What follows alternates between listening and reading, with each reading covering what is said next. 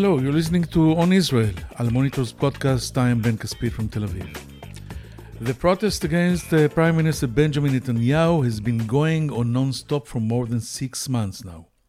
Every Saturday, tens of thousands of Israelis gather outside his official Jerusalem residence, his private Caesarea home, at major intersections and on bridges around the country, waving flags and banners. Netanyahu and his people had hoped the protest would die out. They were wrong. But the protest is also not taking off to the extent that its organizers had hoped. It is too fragmented, made up of different groups with different causes, and it lacks a cohesive leadership. Nonetheless, its energies propel thousands into the streets week after week, even in the rain and cold, all demanding one thing: Netanyahu, go home. Surprisingly, and against all odds, Knesset member Eli Avidar has become the political face of the protest. Avidar represents Israel Beitenu, the hawkish party of Avigdor Lieberman.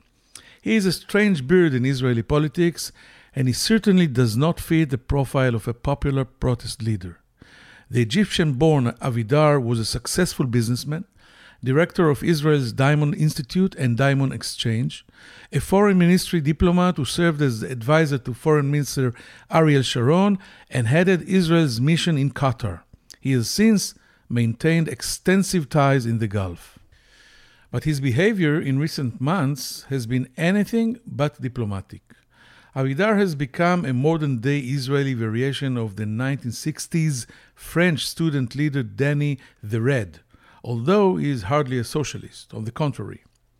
Although he was only voted into the Knesset in 2019, his energies have left behind veteran opposition leaders such as Moshe Bogi Ya'alon, Meretz party leader Nitzan Horowitz, and Yesh Atid's Yair Lapid. He has become most identified with the protest, not them. He is the most outspoken, the most persistent, and the most photogenic. And his prediction that Netanyahu would be toppled once 300,000 protesters take to the streets has become one of the slogans of the protest. For now, the number of protesters is more like 30,000, but Avidar is not giving up. We will talk with him about the likelihood of new elections, about the new party formed by Gideon Sa'ar, about Avigdor Lieberman, and of course about the protest against Netanyahu and the chances it will change Israeli reality. Knesset member Eli Avidar will join us right after this brief commercial break. If you're listening to this podcast, you obviously care about the Middle East, and if you do, you should probably be reading Al Monitor. Al Monitor is a global newsroom headquartered in Washington, D.C., with a network of over 160 contributors around the world. Al Monitor offers first-class reporting and analysis from a range of perspectives and an approach that represents the highest journalistic standards, as well as an award-winning commitment to press freedom and independence. If you haven't done so already, visit us at almonitor.com, check out our articles, and sign up for our free newsletters. There's a lot to choose from, including the Week in Review, an essay that offers unusual insights and forecasts into the region based upon Al Monitor's outstanding reporting. And if you haven't done so, please subscribe to our Al Monitor podcast on your favorite podcast platform, On Israel with Ben Caspit, and On the Middle East with me, Andrew Parasolidi.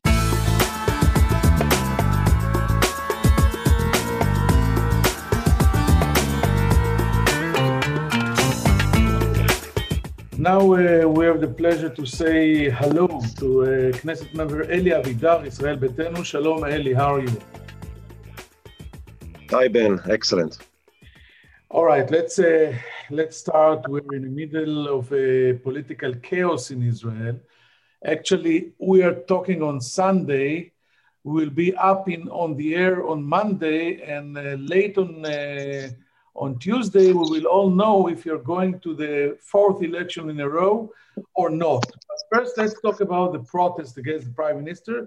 And I want to ask you, why do you think that you have become a symbol of the protest? Do you remember the first time you joined the demonstrators?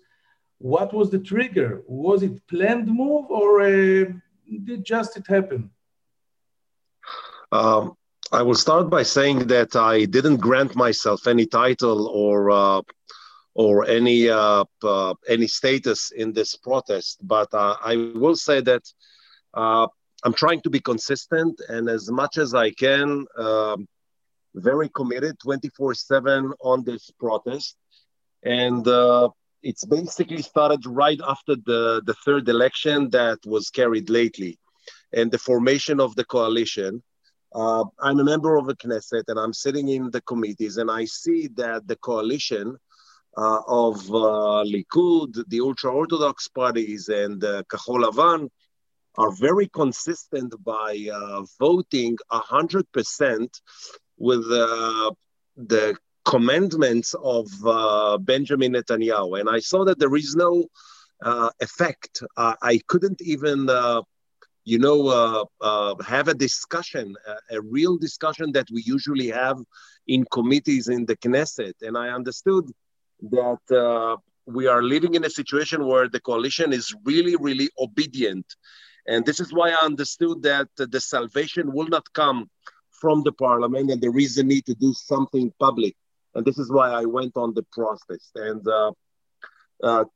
if you're asking for a specific date, the 5th of May 2020 was the first speech I gave in the General Assembly of the Knesset. It was called In the Name of Democracy.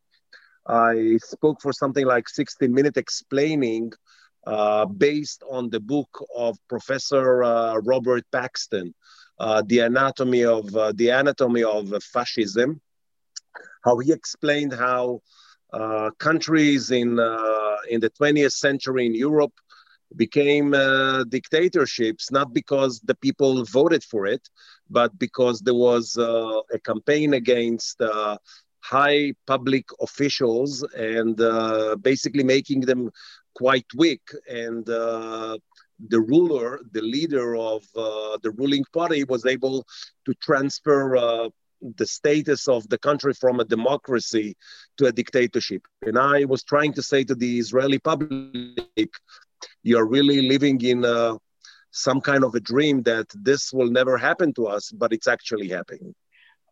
Maybe I'll ask you now a follow-up question. I did not plan to ask you, but you're talking about fascism. Do you really think, in the bottom of your heart, or when you're alone, that we in Israel, the Jewish state, can be a fascist state? Can Netanyahu become a real dictator like Erdogan in Turkey or Putin in Russia or worse? I wouldn't go for the term fascist because fascist is a specific academic term, and I wouldn't say that the situation here will comply with this. I will say that what Netanyahu did from the beginning of the corona crisis, that he used the corona by taking a lot of authorities that never had in the hand of any prime minister in the state of Israel since the establishment of 1948. So there are certain issues that if you see, let's for example see that the Shin Bet, the Internal Security Agency, is actually monitoring the cellular phones of all the citizens. This never happened since the beginning of the corona in any democracy around the world. Now, you ask me if this is a coincidence. No, it was an actual plan program dictated by Netanyahu. And the number one element that I would say that I was extremely concerned about, Ben, what was the first move he took in February 2020 at the beginning of the crisis of COVID-19. He basically put all the discussions in the cabinet, in the government about COVID-19 under shadow, and the public cannot know and read whatever is said in those discussions. And mind you, that this is a prime minister that he's willing to reveal the most secretive secrets of the Mossad of doing operations in Iran. But the discussions on COVID-19 is now a secret in front of the Israeli public. Not only a secret, it's not only under shadow. It will be the government decided the protocols of all these discussions and committees about COVID-19 will be under censorship, under heavy censorship for 30 years. So you have to ask yourself, what do they have to hide from us? But let's go on, Knesset member Avidar. I'm curious, where did you come from with the digits, with the numbers of, if we will have 300,000 protesters, then Netanyahu will be toppled and go home? Yes. You're asking me why this number? Yes. I know there is a reason behind it. There is a reason, and there is logic behind this number. With your permission, I will not reveal it, but I will just say that I'm monitoring Benjamin Netanyahu for the last 30 years. I believe that I know him quite well. And you know that I'm in a party that my chairman, Avigdor Lieberman, is probably one of the most familiar political figure with Benjamin Netanyahu. So I'm willing to say that I know some of the issues that have an impact on Netanyahu. For example, the demonstrations in front of his official residence. This is something that takes him off control.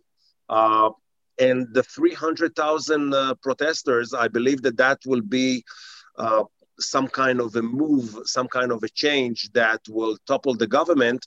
It will have an effect not only on Netanyahu, but on the circles that Netanyahu counts on the public officials that Netanyahu is able to basically bring them to total obedience to his sometimes crazy ideas. So that's why I believe that a massive demonstration of 300,000 people in front of the official residence will do the change.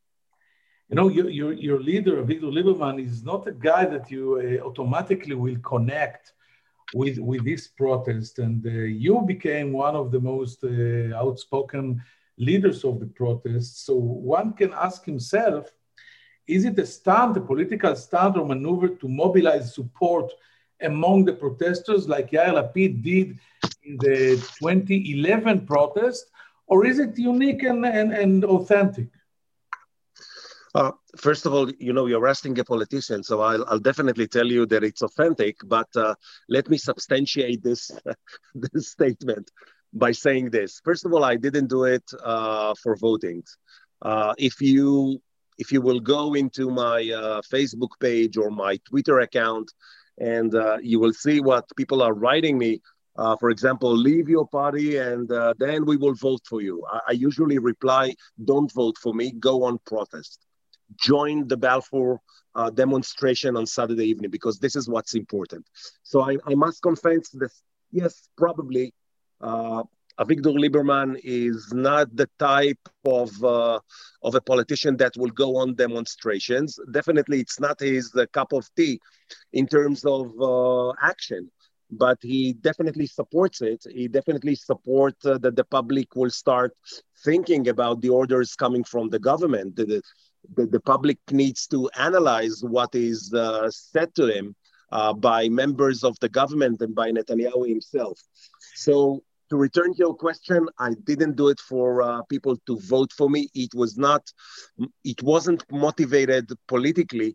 The motivation was basically that there is a crisis. There is something that I cannot solve within the Israeli parliament because of the coalition, the obedient coalition. That's why we need to go on protest. And this is why I did it. In the end, you know, if you check the polls, you see that I'm not getting major votes from the public that is active in those demonstrations, and I totally accept it. This was not the motivation. Last question about the protest. Do you think Netanyahu and his people are using the police to crack down the protesters? What marks would you give the police for its handling and containment of the protest? Are you worried about potential violence by some pro-Netanyahu activists? And have you felt personally threatened? First of all, let's start with the police. I give them the mark 0.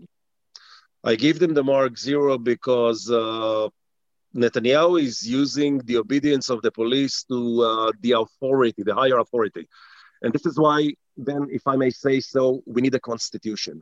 We need a constitution that stands beyond the parliament and beyond politicians. If you take, for example, what happened a few weeks ago in the United States, I envy the American system where the chief of staff, after there were rumors that Donald Trump is trying to activate a major military campaign right before he's leaving the White House. And it was written in the papers that, let's say, the chief of staff and other people in the government were opposing it. So the chief of staff went to the national, the military museum, and he gave a speech which was amazing. You know, we do not comply our allegiance to king or queen, and we do not pledge our support to a dictator. We do protect the constitution. And we in Israel do not have a constitution. And that's why the police, when they receive orders, they have to calculate and take a position. Unfortunately, until now, the police is totally obedient, but they forget. And it is our role to remind them that we live in a democracy. And in a democracy, the role of the police is not to stop demonstrations, but definitely to allow them, to make them happen. And this is something I cannot see right now. I hope with the new chief of police, this will change. But I'm not extremely optimistic. You asked me about... did you feel threatened? I personally don't feel threatened, but a few weeks ago, there was an ultra radical right-wing guy that went on Facebook and sent me a message. You need a bullet in your head. And I really didn't pay attention to it. My aides basically went to the police. The guy was arrested, and the police is pressing charges against him. So I don't know exactly what happened with him, but I'm really afraid for the safety of the protesters, and I'll say why. If you go into the demonstrations, you will see that 90% of the people are at the age of 70, 60, sometimes 80. And sometimes they are confronted by very radical pro-Netanyahu demonstrators. And they are very loud, they are very violent in some of the cases. And the police is not making an effort to stop those radicals. The police is actually trying to stop the demonstrations. This is the irony and the sad situation that we are living. Do you think we can reach a civil war in Israel? Is it a real danger? Or, you know, after all, we don't see many Netanyahu supporters in the streets. We don't. We see that, I always say that if you check exactly how many people come to demonstrate, it's between 8 to 12 people. This is the number of people that Netanyahu has that go around. I wish that we will not have any civil war or something that will be major. But we have a situation, we have to be frank about it and realistic. We have a situation of a prime minister that will do everything and anything basically to keep his seat. And I told you before that I envy the American system. And you can see that even Donald Trump, that doesn't want to leave the White House, you can see that Senator Mitch McConnell basically gave a speech a few days ago and said, this is it. And he's a Republican. Yet you don't see a similar phenomenon in Israel or within the Likud. Everyone is either pro-Netanyahu or anti-Netanyahu, and you're worried. They are anti-Netanyahu when they talk to you in secret rooms, in closed rooms. They are extremely pro-Netanyahu when they are interviewed by the media or they have to give public statements. They all speak exactly what he tells them to speak, and this is worrying. Uh, but I always ask myself, when will be the trigger of the Israeli public to go on a major demonstration? And I'm speaking about 300,000, and I do not understand, honestly speaking, why we do not have 1 million demonstrators in the street when this guy, the prime minister of the state of Israel, is destroying the economy, is managing the COVID 19 crisis within his political interest. I do not understand what is happening, and I'm criticizing myself as a politician that I'm not doing a better job, and I have to do a better job in this situation.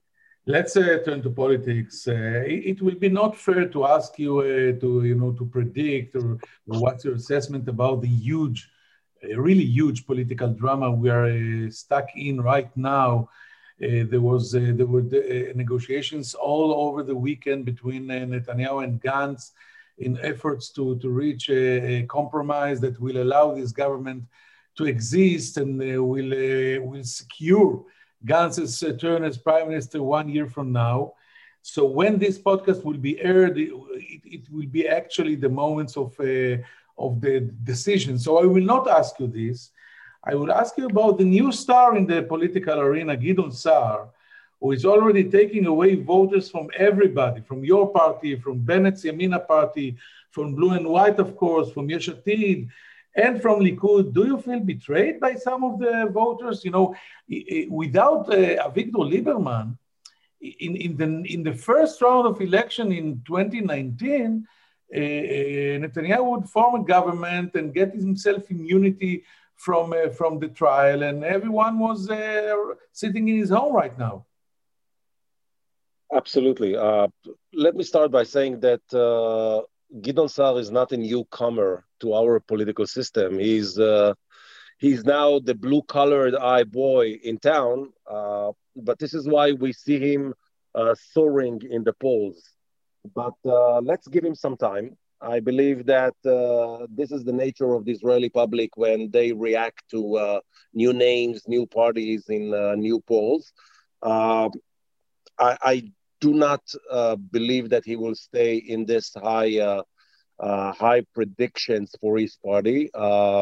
He will need to maintain his glory for a very long time to bring new names and to do stuff. But the fact that I told you that he's not a newcomer, it means that we know him quite well, and he has a very clear agenda that was exercised in the last, in many years, as Minister of Interior and other positions. He's very clear about his position of state and religion. So I believe that some of the people that right now are responding in polls that they will vote for him, when they will be reminded of his position, positions on the various issues, I believe that this will go down a little bit. But regarding the reaction of the Israeli public, I personally do not feel betrayed. I take it as a note for us to do a better job. And the fact is that in the last 3 rounds of elections, we had between 5 to 7 mandates from Kahol Lavan that responded in polls that they are considering voting for my party. And 1 week before the election, the media advisors of Benny Gantz took out some kind of a very simple video or a statement or an ad in the papers. For example, in the last round, they say, we are going to form a secular unity government.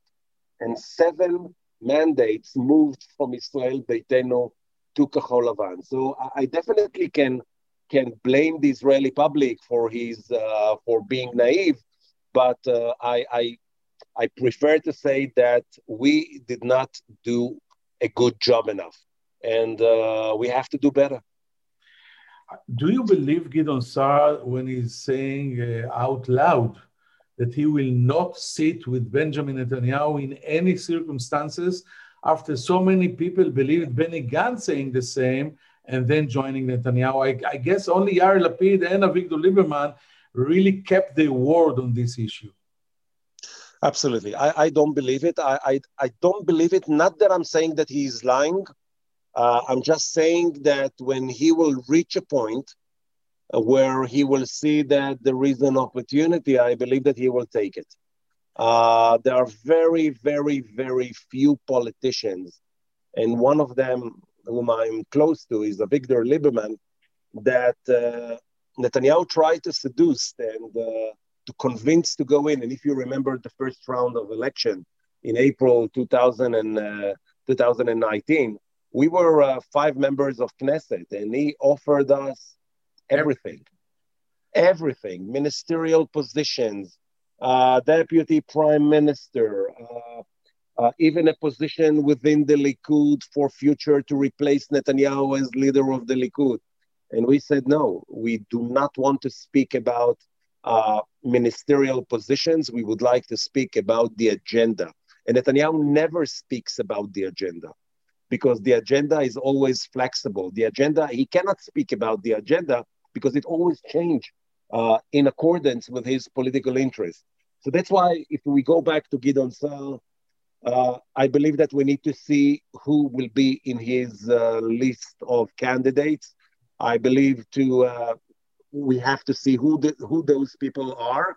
And if you just ask me about Gideon himself, if there will be no other choice of if he will see an opportunity, he will definitely sit with Netanyahu. Is there a chance that your party, which is distinctly anti-clerical, Avigdor Lieberman is actually in war with his former friend Aryeh Deri and all the other Orthodox. So after all this, can you sit or join a government with the ultra-Orthodox parties in order, to topple Netanyahu and get a majority? Ben, I'll be very honest with you. We explained that the aggressive attitude adopted by the ultra-Orthodox parties, Shas and Agudat Israel, excluded them, as far as we are concerned, from being in the next coalition. We sat with them in the past years, but they took an advantage of the shaky situation of Netanyahu, shaky legal and political situation of Netanyahu, and went on a campaign to destroy the status quo on religion and state subjects. And as you know, my party is very keen on maintaining a status quo, and we do comply, or we do believe in the sentence of live and let live. We are not trying to impose our secular way of life in religious cities, but we definitely do not want to let the ultra-Orthodox parties to impose their way of life on cities like Tel Aviv. There is a difference between Bnei Brak and Ramat Gan, between Bnei Brak and Tel Aviv, and this difference doesn't need to be destroyed. It needs to be celebrated, because this is the strength of the state of Israel, that we celebrate our differences, our different cultures, our different beliefs. But they take it as, they take basically the shaky situation of Netanyahu and him being so weak and dependent on them. And they went on this campaign. That's why we do not see how we can sit with them. Last political question, because we're out of time, and I want also to get a chance to ask you one question in the end about coronavirus. But the last political question, you can answer me briefly. Do you think Avigdor Lieberman's dream to become the prime minister in Israel is still possible? It is possible, but Lieberman declared more than once that for him, becoming prime minister is a desire, but definitely not an obsession. The status as a leading candidate for prime minister will be reasonable if we will get in the polls or in the elections, of course, around 20 mandates. If you don't have 20 mandates, this is something we cannot take into action. There is one exception in Israeli politics. This is the mayor of Jerusalem. He is the mayor of Jerusalem with not even one member of council. But this is one exception that I don't believe that we can impose or have it here in Israel. A word about the coronavirus. You're perhaps not a COVID denier, but you have claimed several times that Netanyahu is making political use of the pandemic. And you have even declared just now that you would not get vaccinated for now. Is this a responsible position for an elected official? In my opinion, yes, and I'll tell you why. I am a graduate of SARS while I served in Hong Kong as Consul General. I saw exactly, and I saw how a much greater crisis was handled by a political government. And I want to be clear, Netanyahu has been using COVID-19 since the beginning for his political interest. He took advantage of the anxiety of the Israeli public from COVID-19 and made even efforts to intensify this anxiety among the public. He took powers to himself, powers that were never in the hand of any prime minister. I basically said that I was asked if I would get vaccinated and replied that I'm not in a risk group and therefore I will not get vaccinated. If you want to know what is the responsible position of politician, we are living in a democracy and therefore nothing should be forced on citizens. And I do believe that people should think and shouldn't automatically comply and being obedient just because the prime minister has said so. Definitely if we don't trust him, definitely if we see that he's trying to maneuver the political system to escape his legal problems and courts. That's why I do believe that people should think. And if there is something, when they ask me, I didn't say don't go get vaccinated, although the spokespersons of the prime minister are saying so. I didn't say that. I say that if there are people in a risk group and they want to get vaccinated, they should. And even if they are not in a risk group, if there is a young guy of the age of 24, 25, and he's terrified because of COVID-19 and it doesn't allow him to live normal life and he wants to get vaccinated, he should. There is no problem with that. But even if there is someone in a risk group at the age of 80 and he does not want to get vaccinated, it is his freedom. We are living in a democracy where people should think and should have the freedom of choice. If we would live in North Korea like Netanyahu wants to bring us to this kind of system, the prime minister says, get vaccinated. We all need to get vaccinated. Do this, do that. This is not the way democracy is working, and definitely not the Israeli democracy as I want to maintain it as a politician. Knesset member Eli Avidar, it was fascinating. I thank you very much for this conversation. We will be just back after a short commercial break with some final thoughts. Thank you. Toda raba, Eli. Toda. Thank you very much. I'm Andrew Parasiliti, president of the award-winning media news site El Monitor, where we cover the Middle East with some of the best reporters and columnists anywhere. And I'm excited to announce our new podcast on the Middle East, where each week I will interview newsmakers from the U.S. and the region about the latest news and trends with additional commentary from our on-the-ground correspondents. Those of you who follow the region know that what happens in the Middle East doesn't stay in the Middle East. And to cite another great movie line, every time the U.S. tries to get out, the region pulls us back. Your time is valuable, so let me promise you this. You will learn something and you will never be bored, because each week we'll be talking with and listening to those leaders who are making the news and shaping the trends in this critical and fascinating region. So please subscribe to On the Middle East with me, Andrew Parasiliti.